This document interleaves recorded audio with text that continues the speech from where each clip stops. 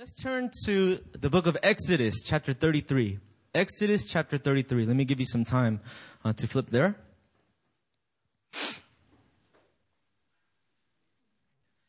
Exodus, chapter 33. We're going to be reading from verses 1 through 18. 1 through 18. Yeah, and something that we haven't done in a while. Can we all stand together for the reading of the word? Yeah, let's all stand together for the reading of Scripture. I'm going to be reading from the ESV. The Word of God says, "The Lord said to Moses, 'Depart, go up from here, you and the people whom you have brought up out of the land of Egypt, to the land of which I swore to Abraham, Isaac, and Jacob, saying, to your offspring I will give it. I will send an angel before you, and I will drive out the Canaanites, the Amorites, the Hittites, the Perizzites, the Hivites, and the Jebusites.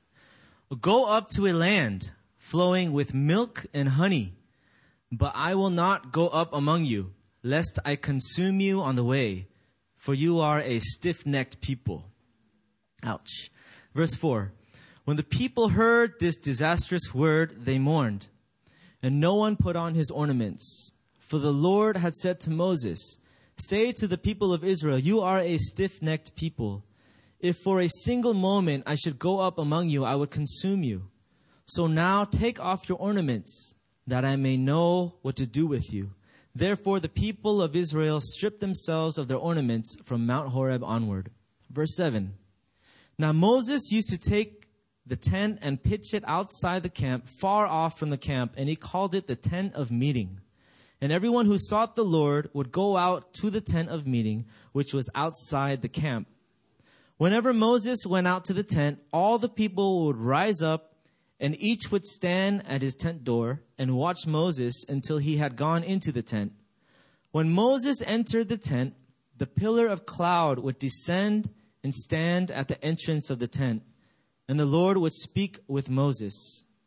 And when all the people saw the pillar of cloud standing at the entrance of the tent, all the people would rise up and worship, each at his tent door. Thus the Lord used to speak to Moses face to face, as a man speaks to his friend. When Moses turned again into the camp, his assistant Joshua, the son of Nun, a young man, would not depart from the tent.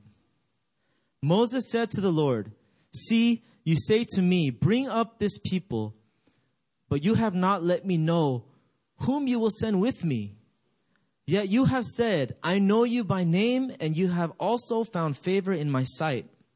Now therefore, if I have found favor in your sight, please show me now your ways, that I may know you in order to find favor in your sight. Consider too that this nation is your people.' And he said," verse 14, "My presence will go with you, and I will give you rest. And he said to him, If your presence will not go with me, do not bring us up from here. For how shall it be known that I have found favor in your sight, I and your people? Is it not in your going with us, so that we are distinct, I and your people, from every other people on the face of the earth?" And the Lord said to Moses, "This very thing you have spoken I will do, for you have found favor in my sight, and I know you by name." Moses said, "Please show me your glory." Amen. Amen. You may be seated. Yeah.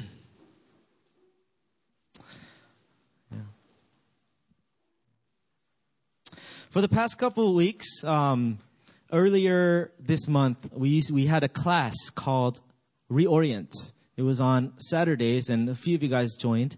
Every week, we touched on the topic of the famous phrase in the Christian circle, to be in the world, but not of it, right? To be salt in this land, but not be too shingawa or too cha, right? To be relevant, they say. To have the newspaper in one hand and the Bible in the other, right? To be in the world, but not of it. And the reason why this class was so important is because all of us, every single person here, we are affected with many layers of what we call culture, right? We are affected by many of these layers. And for us as believers, we are all in this pilgrim journey, journeying and living this short life here, short relative to eternity. And in this life, we have to be woke, right? Turn to your neighbor and say, get woke.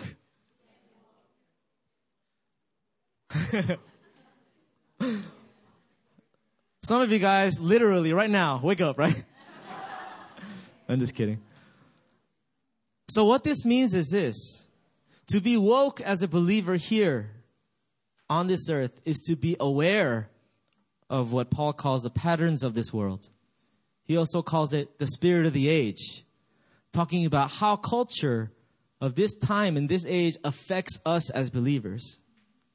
Ideally, you guys will say yes and amen to, hey, how about the culture of the kingdom, like yeast, affect the world?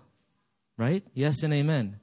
But we have to be humble enough to admit, and I'll be the first to admit, that actually a lot of the layers of the culture of the world affect me and affect how I do this church thing.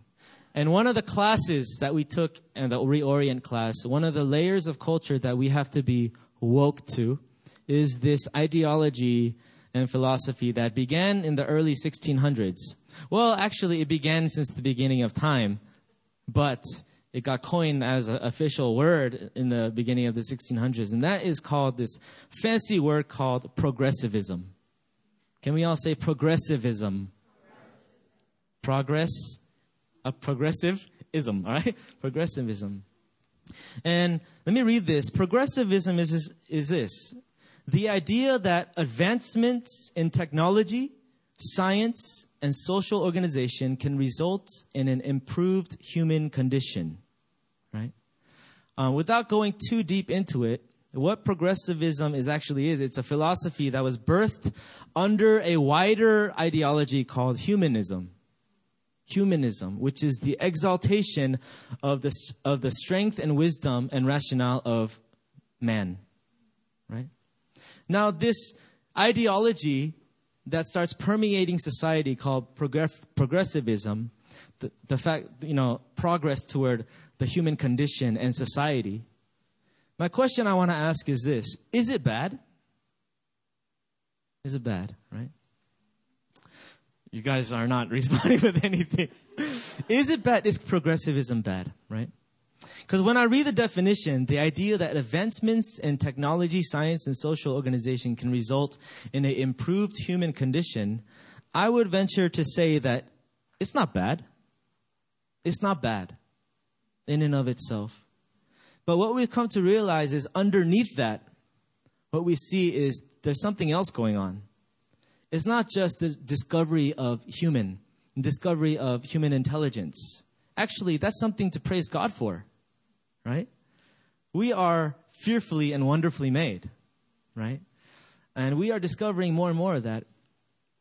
But something else that is happening underneath that is it's the elevation of it, but then the avoidance of what? The dependence on God. Dependence on God. I know it's a little heady here, but stick with me. So there's this word called progress. Progress, right? And there's words that's associated with this word progress. And this progress is the movement towards a refined, improved, or otherwise desired state. So other words that are associated with the word progress is advancement, right? These are some feel-good words. I love these words also, right? Advancement, right? Forward movement, expansion, fruitfulness, prosperity, right? Are these all good things? It's not a trick question. Yeah, it's a good thing, right? Don't get all religious on me, all right? All right. These are all good things, right? Progress is a good thing. Is progress bad? No. Progress is not bad. Actually, progress is a part of God's plan. Progress is actually of God. Because when you read and understand the grand narrative, the grand story of God, the Bible begins in a garden, right? But it ends as a city, right? So the resources of the garden somehow it ends up being a city through the use of human agents. That's the in-between. You see, the Bible, God is a God of progress, right? Now, what we see here is, in the end, we know the end of the story. God's kingdom is going to fully come. The New Jerusalem, right? The city of God is going to come on earth as it is in heaven. What must happen between the beginning and that time? Progress must happen, right? The Bible has all these undertones of progress, verses like forgetting what lies behind and striving towards what is ahead, right? Other stuff like forgetting the former things and God is doing a new thing. Let's move forward. Let's move on. Progress. And this doctrine of, this is another fancy word, this doctrine called sanctification. Sanctification, the work of the Holy Spirit in our lives to transform us to become more like Christ. Is that not progress? Is that not progress? Right? Have you ever heard or prayed this prayer? God, let your kingdom come. Let your will be done on earth as it is in heaven. That's a prayer of progress. That's a prayer of progress. Kingdom expansion is a prayer of progress. Right? Now, even in our everyday living, we are actually wired for progress. We're made in the image of God. We're wired for progress. At our jobs, we desire promotion, right? Raise your hand if you desire promotion at your jobs. Raise your hand if you desire prosperity in your life. Yeah, I'm going there. All right? All right? See, we desire promotion, and promotion is not bad. Because if promotion was bad, then characters in the Bible, such as Joseph, Daniel, and David, would not be such great examples, you know? Promotion is a good thing. We should desire to be in positions of influence. Everybody say influence. To live out and exemplify the values of the kingdom. Right? That's what we should want. Progress is important. Why are we talking about progress and progressivism after reading Exodus chapter 33? And it's because this. We live in a day where we have progressed so much scientifically, technologically, and socially. But have we really progressed in the quality of life? Right? Have we really progressed in the quality of life? We seem to be more disconnected than ever. We seem to be more and more aware of mental and emotional, right? Mental and emotional health. It seems to be more of an awareness of the effects of this. Are we progressing as humans, right? I remember when I was living in Gambia for 2 years in West Africa, I remember that time changed my life because I grew up in America. And when I lived in Gambia for 2 years, what ended up happening is everything that I thought was necessary in my life began to be stripped away. And at first it was so hard, right? I missed Facebook. I missed all these things.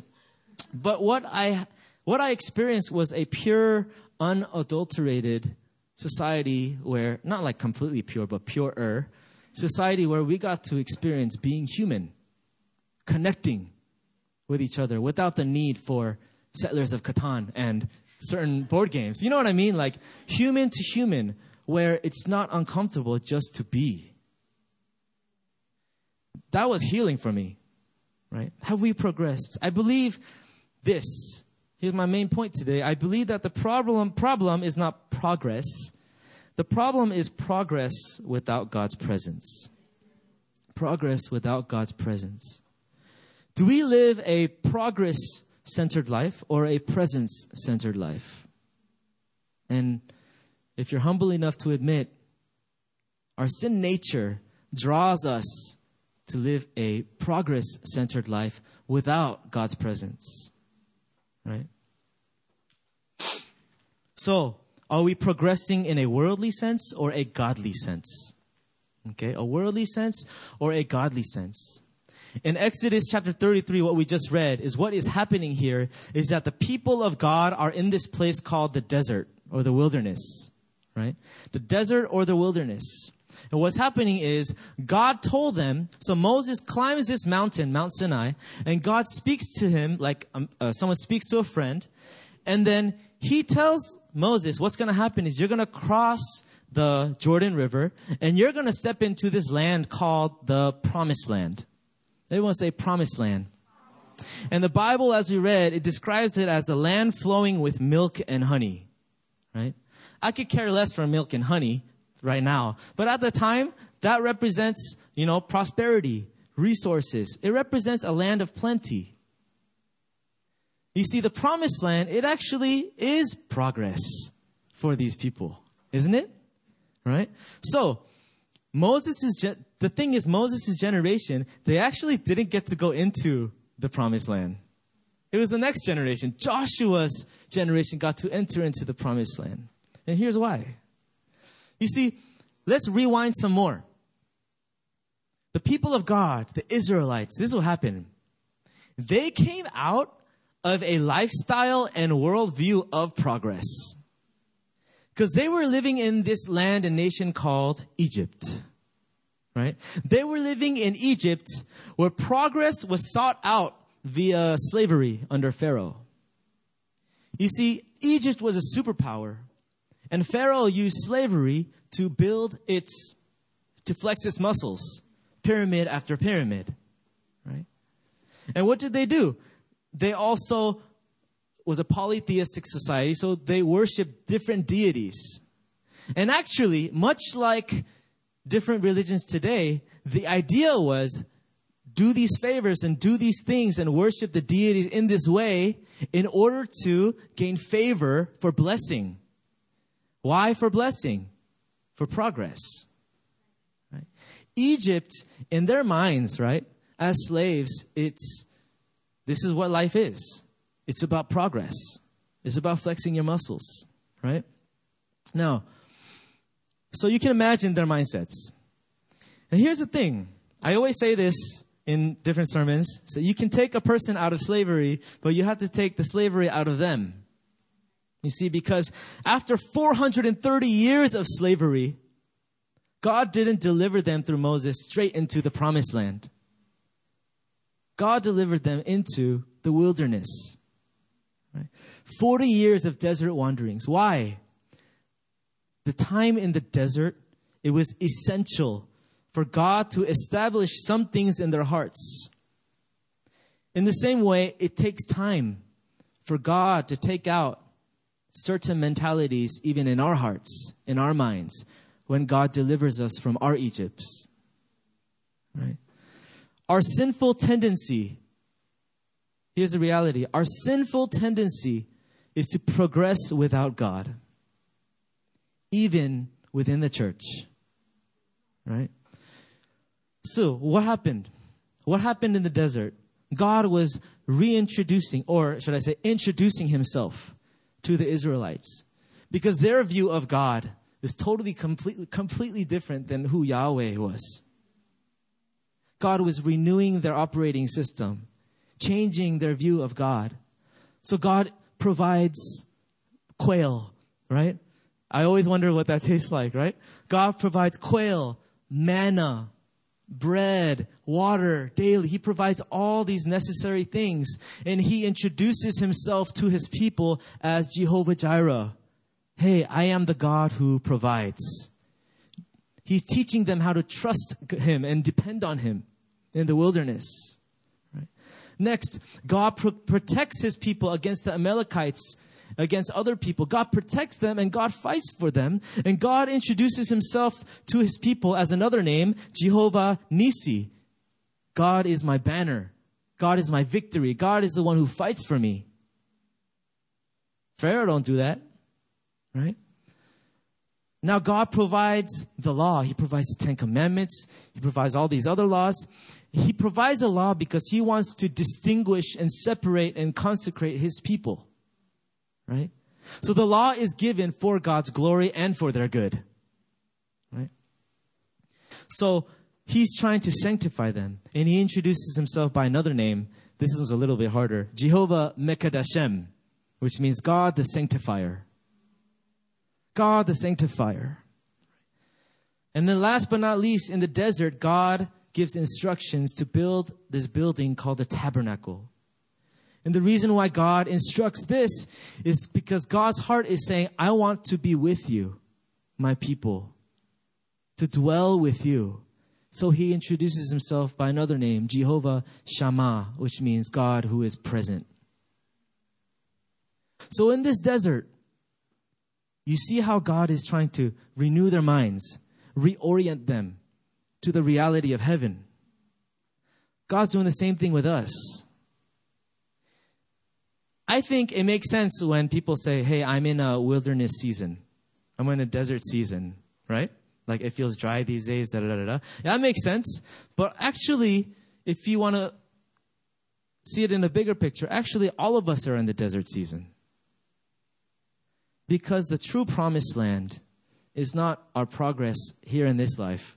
The true promised land is heaven coming down and Jesus coming back, reigning once and for all. That's the true promised land. You and I are pilgrims in this lifetime right now. And in this pilgrim journey, God is teaching us individually and as a church, hey, I am your provider. I gave you that job. You didn't earn it. I gave you that job, right? I gave you that pink shirt. He's teaching us, I am Jehovah Nisi. I'm going to fight for you. I'm for you and not against you. He's teaching us, I am Jehovah Mekadeshem. I'm sanctifying you. You're going to glow. You're going to be radiant like Christ. Jehovah Shammah. Jesus even promised, I will be with you to the very end of the age. The glorious desert, a.k.a. life. Right. So in short, the purpose of the wilderness was to establish intimacy and to prioritize what is most important, His presence. His presence. So let's understand it like this. Egypt was a place of prioritizing progress. Right? The wilderness was a place of prioritizing His presence. The promised land is a place of progress with His presence. Progress with His presence. Because what happens is, what would have happened if they got delivered out of Egypt and went straight into the promised land? Would they have a proper understanding of God? Amen.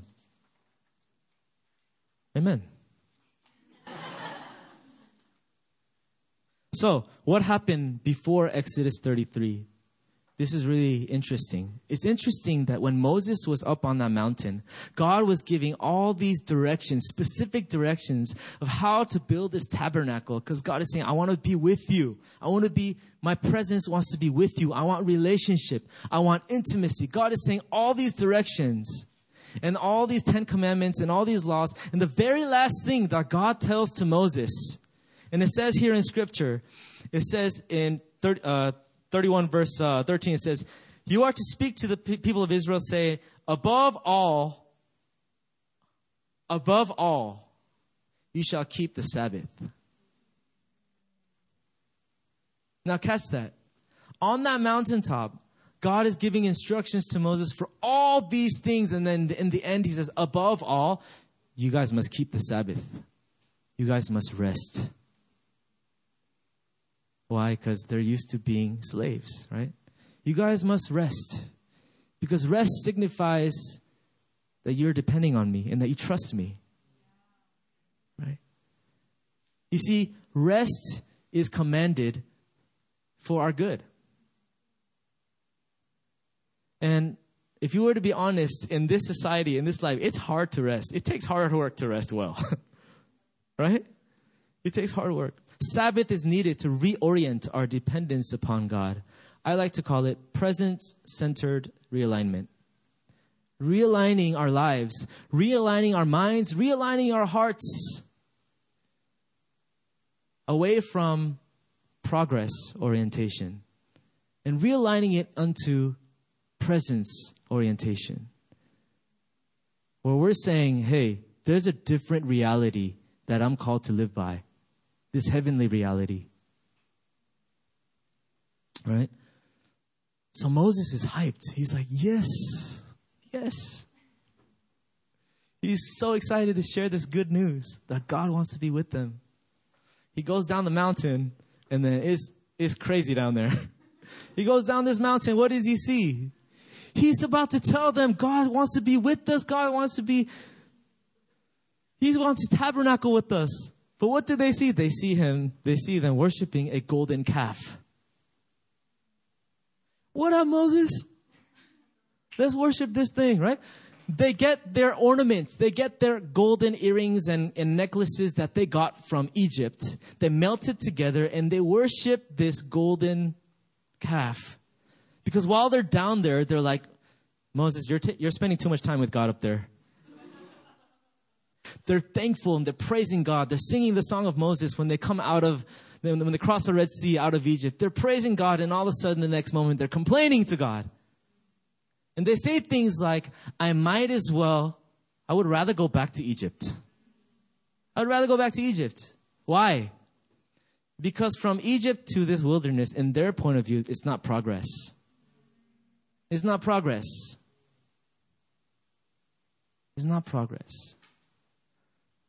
So, what happens? Here's something that we can learn from this. Without a healthy understanding of progress, whether it's godly progress or worldly progress, we will eventually end up being offended by God and maybe even leaving God whenever suffering and pain is experienced in our lives. Because if we have a worldly view of progress, whenever suffering and pain happens in our lives, we don't think that's progress. But a godly perspective on progress, right? We'll realize that pain and suffering is part of the equation to our real progress. Christ-likeness is our progress. Amen? In this passage, the Israelites, they didn't get it. But we see that Moses got it. Moses was woke. Right? Because on the other side of the Jordan, when God was telling him, you can go into Jordan, milk and honey, right? On the side of Jordan, land flowing with milk and honey, progress, riches, comfort, blessings, and all these things. And then they come down, and after idolatry, God says to the Israelites, go to the land. Go to the land flowing with milk and honey. Go into the promised land, but I ain't going with you. Because you stiff-necked people, right? You stubborn people. You can go have your progress, but I'm not going with you. My presence is not going with you. Right? While the people sought progress, Moses sought God's presence. Because he went into, what does he do next? He went into the tent of meeting to be in his presence. And what we find interesting here is in verse 11, while Moses is in the tent of meeting in the presence of God, being with God, what happens is when he leaves the tent and walks away, the people continue to follow Moses, but there's someone that does stay at the door of the tent, and that is Joshua. It says here in verse 11 that Joshua stayed. He caught it. He was woke. That it's all about his presence. It's all about his presence. Moses' heart, and he says this, if your presence does not go with me, I don't want to go. If we don't have your presence, we don't want the promised land. If we don't have your presence, we don't want the milk and honey. We don't want that progress. We'd rather have your presence. That's what Moses is saying here. Right? Moses was a presence-centered man. And it sounds kind of like the heart of Paul, the apostle, when he says, I consider all this I have achieved, all this progress, all of my resume, all the things that I've achieved, I consider all that rubbish, crap, compared to what? Knowing Jesus, compared to his presence. Right? Presence-centered living. And then, I love it, verse 14. God says, my presence will go with you, and I will give you rest. I'll give you rest. That feels good to hear. But when I read it, I was a little confused. I was confused because I know that when you keep reading the passage, what happens is they go into the promised land. And it's not like the promised land was handed to them on a silver platter. There was storms after storms waiting for them. They had to fight. They had to battle against people that they've never met before. People 50 times size of them, you know? What do you mean, God, you're going to give them rest? Right? But here's what I learned. Does rest come from the promised land? Does rest come from the progress? Or does rest come from His presence? I'll say that again. Does rest come from our progress? Or does rest come from His presence? Right? It wasn't handed to them on a silver platter. And here's what I learned. I learned that it's in His presence, right, where we get to be in the eye of the storm. Right? It's in His presence that even though all this crazy stuff is happening after they cross the Jordan, they still have access and the grace to choose to be in God's presence, much like all of us do here. Right? Your progress will not give you rest. Your achievements will not give you rest. It's His presence that will give you rest. Very contrary to the ways of this world. And I say yes and amen. We all say yes and amen. But it's so hard. It's so hard. Man, really? Does His if I take 5 minutes to close my eyes and breathe and acknowledge His presence, will that give me rest? Yes, it will. But it's so hard to believe, isn't it? Right? See, there's one thing to pursue progress without God, which is what we read here in the Israelites, pursuing progress without God. But let me take it another step further. It's another thing to pursue progress using God. Pursue progress using God. In 1 Samuel chapter 4, we find a very interesting story. Later on in their history, we find that the people of God, the Israelites, are going out and they're experiencing progress. Conquest after conquest, right? They're expanding. They're getting, the promised land or whatever. And what's happening is they finally fight these people called the Philistines. And they go up and they fight against the Philistines and they get whooped. They lose. Matter of fact, 4,000 people die. What do? They have the right idea. They pursue God's presence. They say, hey, let's go get the Ark of the Covenant. The Ark of the Covenant was an artifact in the tabernacle that represented God's presence with them. The Shekinah glory of God, the presence of God. Bring the Ark of the Covenant. Jehovah Nissi, God our banner, So they bring, and then what do? They start shouting like crazy. They start making all these crazy sounds. And the Philistines, for a moment, they get a little bit intimidated. Their knees are shaking a little bit. Oh, they brought the Ark of the Covenant. Oh no. And then I'm reading this. I'm getting hyped. I'm like, I know what's going to happen. And I read it and it didn't happen. What happened? The Israelites, they lose even worse. They lose 10,000 people. They not only lose more resources, but what else did they lose? They lost God's presence. The Philistines took the Ark of the Covenant. You see, we see here in this passage that the people of God, they're trying to figure things out. Here we see an example of them trying to use the power of God for their own progress. Right? They were using God's presence for their progress. How many times do we ask God's power and presence to move in order to advance our lives?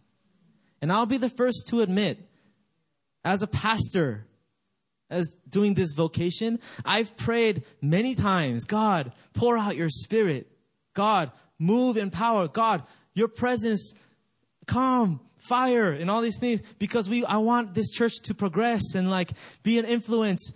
You know, there's some pure-hearted thing going there, but there's impure things going on in there too, right? And doing this is not necessarily a bad thing, but Monday through Saturday that week, I didn't pursue God's presence at all. I'm not saying this in a legalistic sense. I'm just saying in my heart, there are times when even righteous things, even church things, progressivism can take place in my heart. You know? Is this making sense? Right? It's only in God's presence that we will be anchored to steward progress. Steward progress rather than becoming slaves to progress. Okay? Rather than being slaves. So, progress without God. Progress using God. But what we want here is progress with God's presence. Where we don't just do things for God or through God, but with God. Right? We want to live our lives where progress around us is a byproduct of us prioritizing God's presence. Right? We want to live life not just for God, but through God, but with God. I said that. I'm reading it again right here. Right?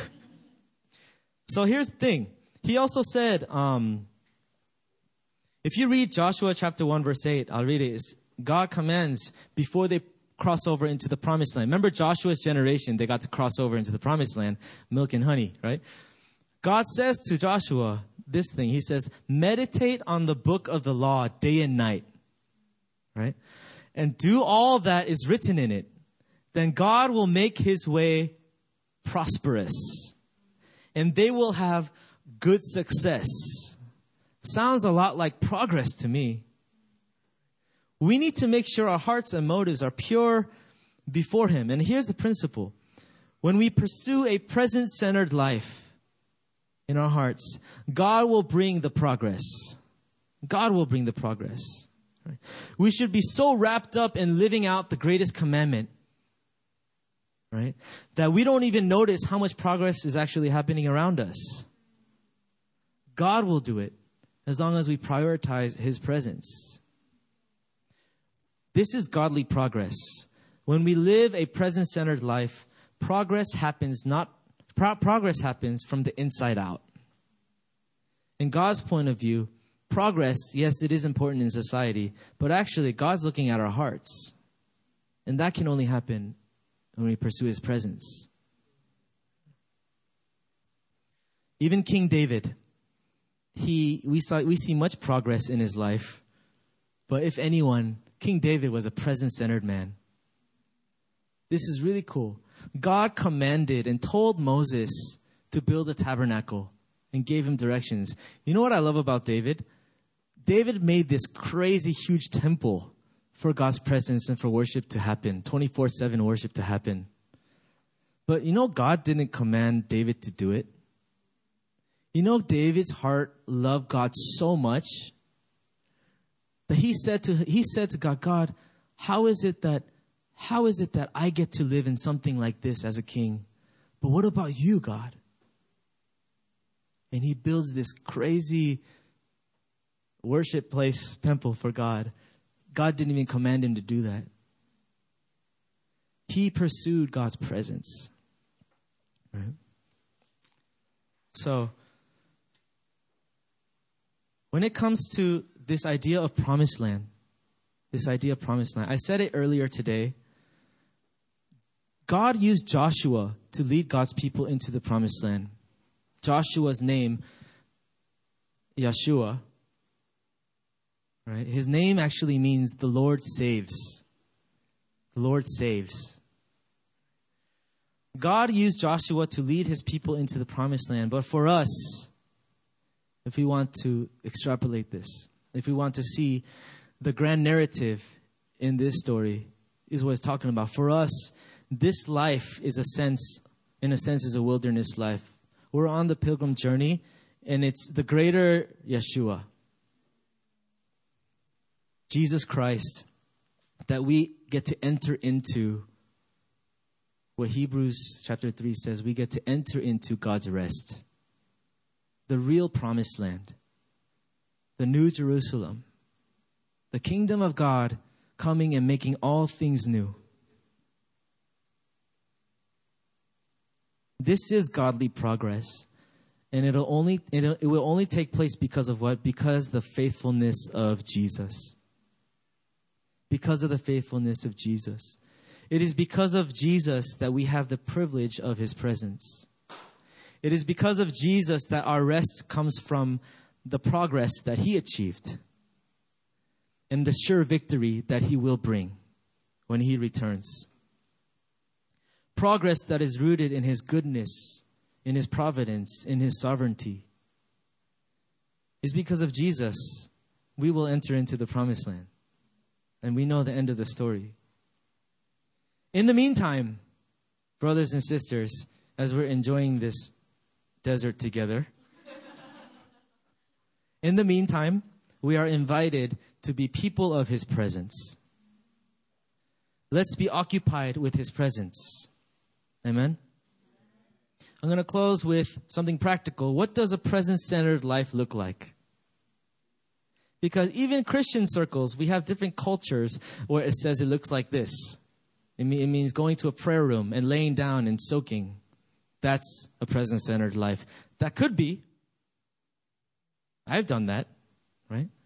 But in our day-to-day, outside of Sunday service and being together as a family here, when you guys are at work, when you guys are teaching, when you guys are doing your thing Monday through Saturday, what does a presence-centered life look like?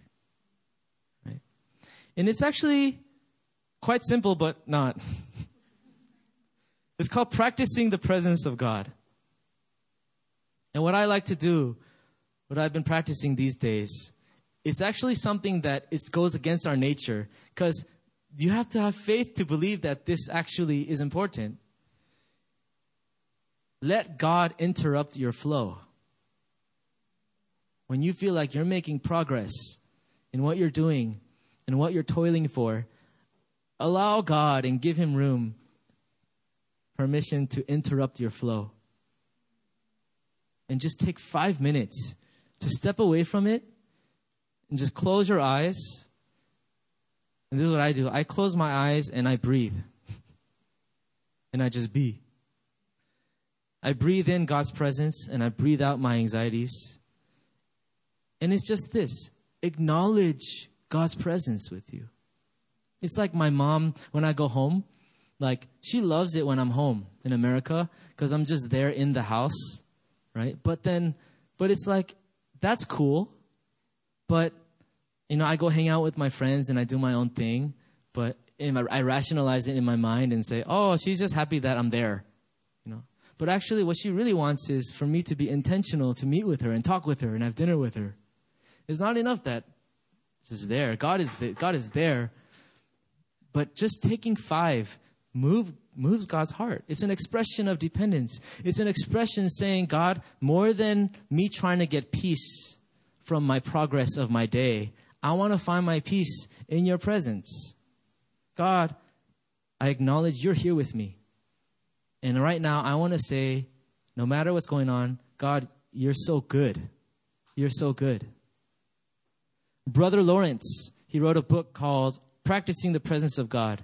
And he makes it very simple. Let me read this. He says, he does not ask much of us, merely a thought of him from time to time.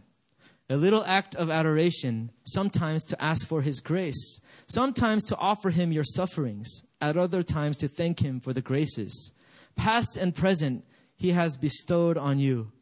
In the midst of your troubles, to take solace in him as often as you can. Lift up your heart to him during your meals and in company, and the least little remembrance will always be the most pleasing to him.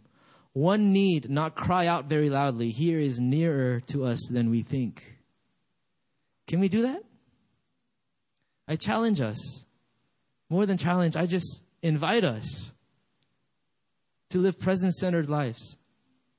And the more we acknowledge God's presence, guess what's going to happen? It's like if someone calls me in caller ID and I don't know who's calling me because I don't see their names, right? These days, it's like, hello, who is this, right? But if someone were to call me with a different number, but I really know them and I recognize their voice, I'll be able to know their voice. And the more you and I are acclimated and live presence-centered lives, guess what? You're going to be able to hear God more clearly. intimacy with God, doing life with God. Amen? That's what I want. And then second, so acknowledge throughout your day. Acknowledge Him. Yeah, practice that. Another thing I'll say about that is when I was in seminary, we had this class called Spiritual Formation at Torch. We had this class called Spiritual Formation. And in this class, we went in. You know what the professor taught us? We sat there. He said, close your eyes. Take some deep breaths. Breathe in God's grace. Breathe out. 5 minutes in, I'm passed out. Any Torch students in here feel me? Right? David knows. Emily knows. Right? I thought it was the most lame class ever. I was like, I'm paying money for a class like this. Like, this class is worthless. I'm just going to take a nap. Grace, you're laughing because you know what I'm talking about, right? Dorothy, you know what I'm talking about. But for real, like, at that time, my mindset was actually a progress-oriented mindset. I'm here to learn and get my degree and learn as much as I can, right? So I can progress in my career and my vocation as a pastor. Actually, seminary were the most difficult times where I had least connection with God, actually. Because I saw classes like that as worthless. You know, now, I would love to take that class. I see such value in that class, helping us practice God's presence in our lives, right? And second is meditating on His words day and night. Joshua and David, they were both presence-oriented people. In Joshua, God says, meditate on His words day and night. In Psalm 1 to David, God says, meditate on His words day and night. Immerse yourself in truth, because that's what it means to be in God's presence as well. Because God's presence is not just some ethereal feeling. God's presence is actually the Word of God. Because God is the Word of God. It is His voice. The Word of God is His presence as well. Right? When you feel anxious and when you feel worried, these are red flags that should serve to invite us into God's presence. His presence is where the eye of the storm is. And I want to encourage us as we live life here in Korea, when so much is happening around us, when the culture around us, everything is about progress. Again, these are not bad things. I'm not saying don't pursue progress. What I'm saying is prioritize pursuing God's presence to the point where you can say, God, if your presence doesn't go with me, I don't want to go. If I don't have your presence, if I'm not connected with you, I don't want progress. I don't want the promised land. Amen? Let's pray together.